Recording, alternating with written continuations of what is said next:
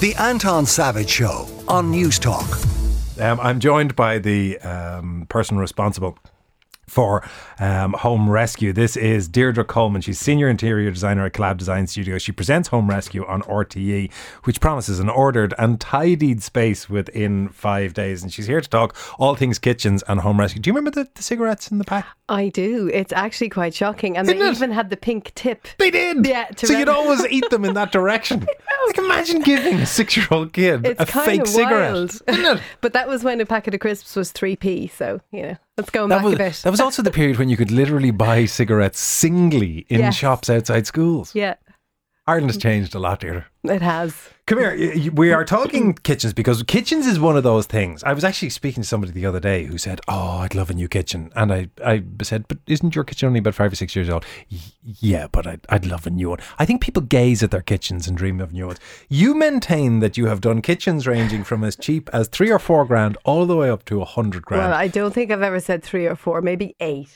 Okay. Yeah, maybe 8, up to about 100. That's true. Yeah. 100 grand on a kitchen? Absolutely. What do you get for 100 grand in a kitchen? Well, 100 grand kitchen has the best of everything, and it also has multiples of many things. So, and this now is not the norm, I have to say. I would love to say that is my daily job, but the reality of it is that in most cases, people are sort of 30, 40, or even 20 or even 10, and actually coming back to the money. €40,000 on for a kitchen. Yeah.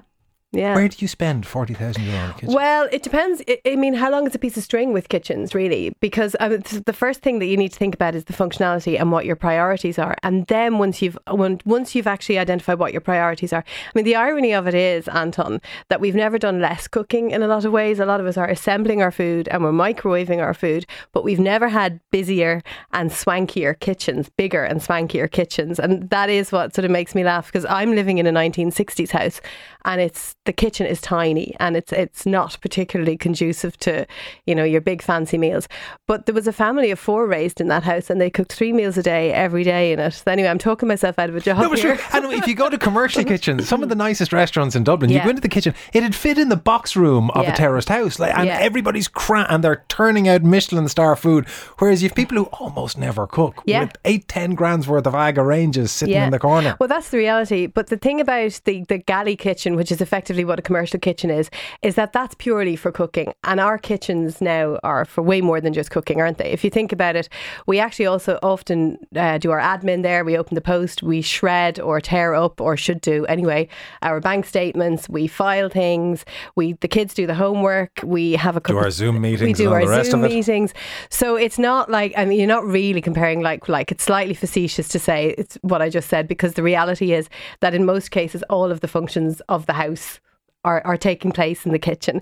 So what are the principles then of going about getting a good kitchen? I understand that the primary one, at least from a cooking perspective, is the triangle of fridge, sink, cooker. Is that still the case? Yes, well done. Thanks. I know my triangles. That's actually true. And although it's old news, it actually still is very relevant. And the trick is, and this is why commercial kitchens work so well, that you should be able to pivot within that triangle. So the worst and most frustrating kitchens for me are the ones that are a big square with everything around a room and you have to walk 5 or 6 paces to get between that triangle. So it's not just about the triangle, it's about the proximity within that. So you can be constrained by plumbing though.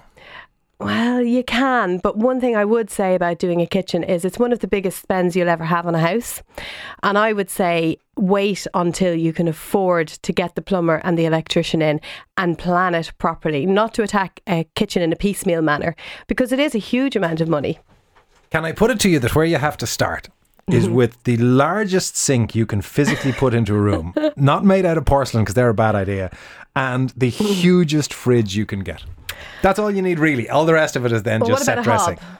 Okay, you probably need one of them. I'll give you one of them. Okay, can I have a hob as well? And it has to be gas and as many burners as you can get in. No, induction. No. And hang on. Never catch on. Oh, you're sounding like a dinosaur now, Anton. Have you actually tried an induction hob? Hate it. Terrible stuff. Have you actually tried it? No. No, I didn't think you had. Because if you had, you would see that a good induction hob heats as fast as a gas cooker. Have you ever cleaned a gas ring. Yeah, it's no fun. It's no fun. Right, so I challenge you now to get yourself to a kitchen showroom and try out an induction hob, and you will see that it heats the water or whatever it is as quickly as a gas hob, and then because it actually heats the pot rather than the hob itself, you wipe it clean. What about counters? Counters, or you could spend a fortune on counters, and that is where you're looking at your 100 grand kitchens. That is where a lot of people will spend an absolute fortune. So they'll go and they'll pick a slab of stone, pick a slab of granite with a particular colour of pink running through it, and then that will run up the backsplash and that will roll down the sides, and you've got your beautiful waterfall. And that can be any money. I mean, you could spend 20,000 on a slab of stone. I remember talking to a fella in the boom who had got a marble or granite or who knows what. Well, it won't have been marble. Please don't let anyone put marble on their kitchen because it stains really badly. Does it? It holds the stains? Yeah, really, really badly. But in this instance, he had to take the roof off to get it into the kitchen. Genuinely, he had to take the roof off, crane it in and rebuild the roof. What's this guy doing with his kitchen now? Yeah, who knows? The boom was a bleak period. Deirdre. Yeah, so back, because you're not letting me get to to answer the question. So the question you asked is, what's the key of designing a kitchen? And it's functionality. Decide what your priorities are. Is your priority cooking? Is your priority socialising? Is your priority a social space? Then you measure your space. If you're not lucky enough to be hiring a designer, I would always suggest that you measure it in millimetres and centimetres now, by the way, not inches, because that just makes it hard for everyone. Measure what you've got and decide, are you a social cook? So like my husband is a very social cook. He's Swedish. He's happy to come back with the groceries just as the guests are arriving. So he's happy slopping together a meal on an island. But for me, I need to have it all prepared. I need it in the oven and go ta-da. And depending on how you like to cook will be how you want to lay it out. So for me, the idea of having a hob on an island is very stressful. But for some people, that's perfect because they want to be able to chat. You don't like being a hibachi chef where people are sitting looking at you while you cook? I'm very messy. I'm a messy cook. And I think... big sink. That's what I'm telling you. Well, the big sink is good. And do you know why the big sink is important as well? Is that you can get the oven trays in straight on instead of having to put them on an angle. If you can have a secondary smaller sink as well adjacent to it, that's great because you can pour out the dregs of the tea and whatever else beside it. So the new technologies are really helping around that. So you can clear your worktop. That's something I would always say as well. If you can at all, you don't want your kettle on display. You don't want a microwave on display. Toaster in the press like a Protestant? Like a Protestant. I'm a wannabe Protestant apparently because I really like my toaster in the press. And if you can, the tall larder units that you can get now, you can get those without the drawers as well. And you can use that as an admin cupboard, or one of the shows that we did on Home Rescue, we actually put photographic equipment in there. So cameras and charging points. So it's all the crap that winds up on your island that you don't want to be seeing can actually be tucked away. So this is why I'm saying it's more than just cooking. It's how are you using the space. What about water pressure? Water pressure can be an issue, particularly when you're looking at selecting taps. So if you select a tap that requires a high water pressure, you'll get a dribble out of it. So I would always say that before you actually choose your tap, check what it says is the minimum bar. Should you get a pump? They're noisy. But they're great. I would get a pump for shower for a hot water system, absolutely. But normally the mains pressure is sufficient, and if it isn't, you need to be getting Irish touch. mains pressure is muck. What do we get, like 0.3 of a bar? It's nothing. I dream of having a big 3-bar pump under a press that'll really kick in. So you don't have that then? No, I don't have any of this stuff. So you haven't heard the noise? No.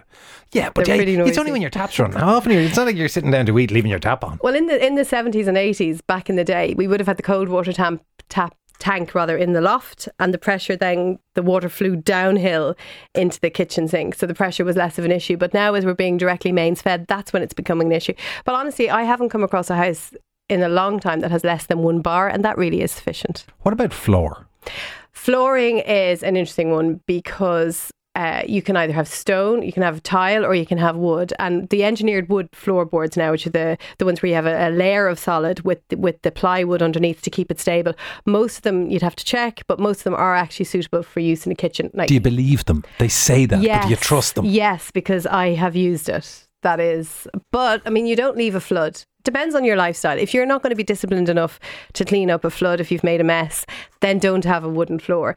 But you can often mix as well. So I wouldn't say if you have tiles in the work area of the kitchen, there's nothing saying you can't then have wooden flooring butting up against that. Text saying, I love kitchens, but I must have a gas hob for when the electricity is cut off. I once said, how often do you need a hot meal? You know, it's like we're sitting in the dark. What'll I do? Beef stroganoff. I once had a customer who opened the kitchen brochure and said, I want this.